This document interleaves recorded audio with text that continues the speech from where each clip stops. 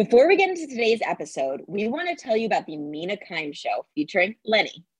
This podcast will get you ready for the NFL draft, as Mina is joined by her friends each episode to talk about the latest NFL storylines. That's the Mina Kimes Show featuring her dog, Lenny. Listen wherever you get your podcasts.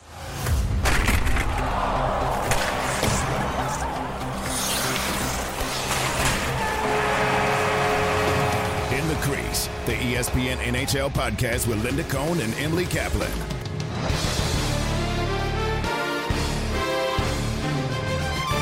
Welcome to another edition of the In the Crease podcast. No Emily Kaplan. She's the busiest woman in America, actually North America. Instead, we got the great John Buccigross, who, oh, by the way, has a busy schedule himself, but he has spared some time to chat hockey with me and how the playoffs, we are rolling, Butchie. We are rolling. First of all, thank you for spending a few minutes with me on the In the Crease podcast.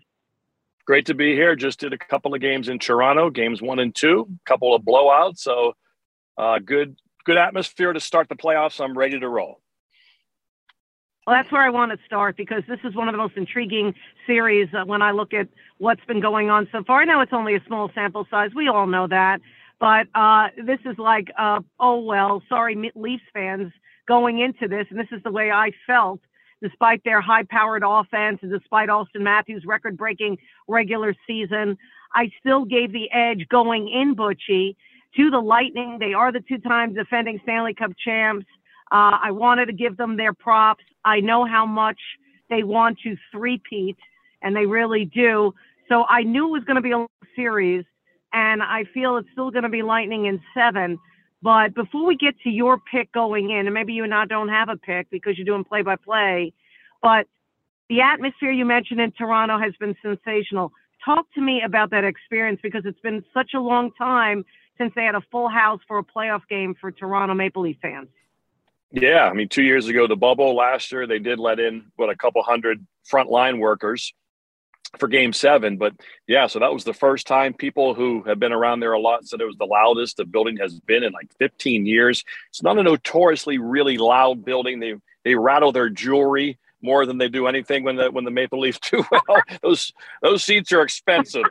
So, but they were great in Game 1. Not as loud in Game 2. Maybe it was some of that pent-up energy you talked about. But, of course, it all went their way in Game 1, so it just got louder and louder. And so, yeah, so it was they're hungry. A 55-year drought from their last Stanley Cup, 18 years since their last playoff series win. That's unbelievable. And they certainly have a young team that has the capabilities. But do they have enough on the back end and in the net? That's where Tampa Bay's strength is, and that's why they've won back-to-back cups. No team has won 3 in a row in the salary cap era. That would be a great accomplishment. It's so hard to keep rosters together, and for them to pull it off, it would be something. Didn't look good after Game 1, but after Game 2, I imagine they're kind of back feeling good about themselves. Well, Butch, we've been watching hockey for decades, and we know once comes Stanley Cup playoff time, every game is itself, right? I mean, I don't think you can bring what happened in a Game 1, right, into a Game 2. We've seen that so far with the small sample size as we speak and talk on this podcast, how one game has nothing to do with the next. But let me ask you this. I don't think I've ever seen the resiliency that I've seen from the Lightning. It's almost like give me your observation of, Game 2. I mean, it's not like the Lightning were outplaying the Leafs the entire game, but somehow, some way, they find a way to blow out the opposition and say, wait a minute, we're not built to lose 2 playoff games in a row. Yeah, I mean, their record, 15-0 following a loss now during this run. It's unbelievable. They just haven't lost 2 in a row. When they lose, it kind of reboots the whole team. Obviously, it starts with Vasilevsky, but then that big 4 a defenseman that they have with Hedman, Chernak, McDonough, and Sergachev. I mean, these are big men who can move and skate. To put those 4 in front of Vasilevsky, and then to have all the forwards work in unison. Killorn is such a pro. He just tightened his game up so much. Palat, such a pro, tightened his game up so much. Kucherov was like a maestro out there after a real bad Game 1. Point looked like playoff Braden Point, who's been a legend, 14 goals in each of the last two playoffs, back-to-back 14-goal playoffs, and was unable to get a Conn Smythe. That poor guy. What more can you do? He comes back with the goal. So, yeah, and then Nick Paul, they get Paul and Hagel because at the deadline, because, after losing Gord, Coleman, and Goudreau, they can't replace them right away. They got to wait for the cap to kind of go down. They make the move and get Paul and Hagel. And suddenly they have that depth back again with Colton, and Corey Perry was a new ad this year. He gives them so much. So, yeah, it is funny. You lose game one, it looks like, new team in town. It's the end of the Bolts. Then after game two, geez, can the Leafs possibly beat the Lightning 3 out of 5 times now, which is what they'll have to do to win the series? That seems hard to do. So it's just so funny. Yeah. It's why we love the playoffs, because the emotions swing back and forth. It's like Real Housewives of North America. It's just total mayhem, and you can't predict anything. Yes, you forgot the word chaos and drama. Yes, yes. From connecting to all the that. Real Housewives. All of it. Hey, you know what else? If you would ask me, if we turn the tables and you would talk to me about my biggest observation from the postseason so far, as I know you've been locked in, obviously that's series Toronto-Tampa. Not that you don't follow the other series. That's why I'm having you on, because I know you do.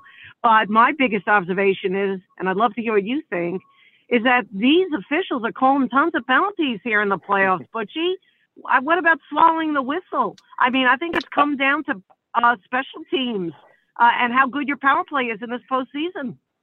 It sure does. That's what happened with the Lightning last night. They did nothing in game one, 0 for 5. And, yeah, the penalties are being called. And you can sense the frustration. Victor Hedman talking in between periods with Kaylee Chelios last night. Like, there's no flow. It's hard to get a flow and rhythm in the game because there's always a whistle and a power play. Guys, they miss their shifts because not everybody kills penalties.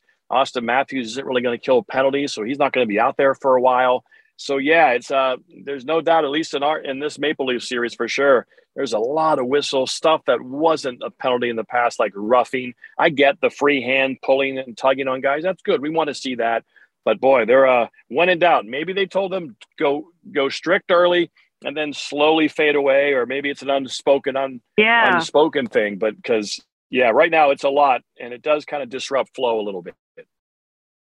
Yeah, it's happening in the other series as well. That is for sure. Another storyline that has taken place involving two teams is that they're down to their third-string goaltender. We saw it, of course, in Carolina last night when David Pastrnak took out Antti Raanta, who was filling in for Freddie Anderson. And so the young star came in there. Kochetkov did the job, and Carolina has a 2-0 lead. And then, of course, a team that you know very well and follow, the Pittsburgh Penguins, perhaps the best storyline so far of the playoffs. Louis Domingue, Mr. Journeyman in net, comes out. We all know the story by now. Double overtime, saves the day for the Pens, stops all 17 Rangers shots, and gives the Penguins time to win in triple overtime. I've never seen this kind of adversity in the goaltending position for multiple teams that we are seeing right now. Yeah, I agree. That one reason why maybe scoring was up this year across the league was, the goaltending position isn't quite what it was when, we grew up with the game, and even in the 80s and 90s and aughts, and we had Hasek and Belfour and Waugh and Brodeur. They're just, the goaltending field is a little thin. And then when you throw injuries in there, and of course we're up to 32 teams as well, it's going to be, we're going to get situations like this, third string goalie. So scoring should only continue to go up. And I think that's a big reason why, I can't imagine the Rangers aren't going to have a field day in game 2 against Louis Domingue.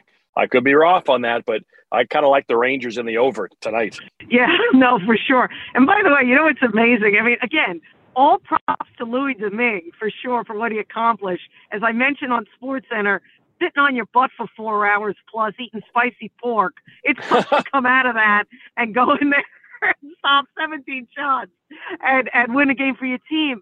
But, I mean, let's not ignore Igor Shesterkin and the amount of shots he saved.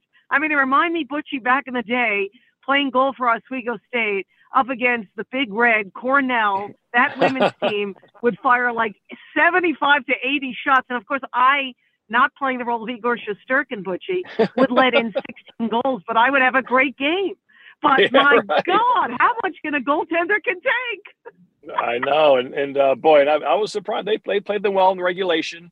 And, I still think in the end, the Rangers, who have played very well against the Penguins, will get the Game 2 win and then go to Pittsburgh. And that's when it's really fun, Linda. As you know, these Game 3s really are cool, whether it's 1-1 or 2-0. So much desperation in that third game. Game 3s are a blast. Yeah, no, for sure. A couple more, then I'll let you go.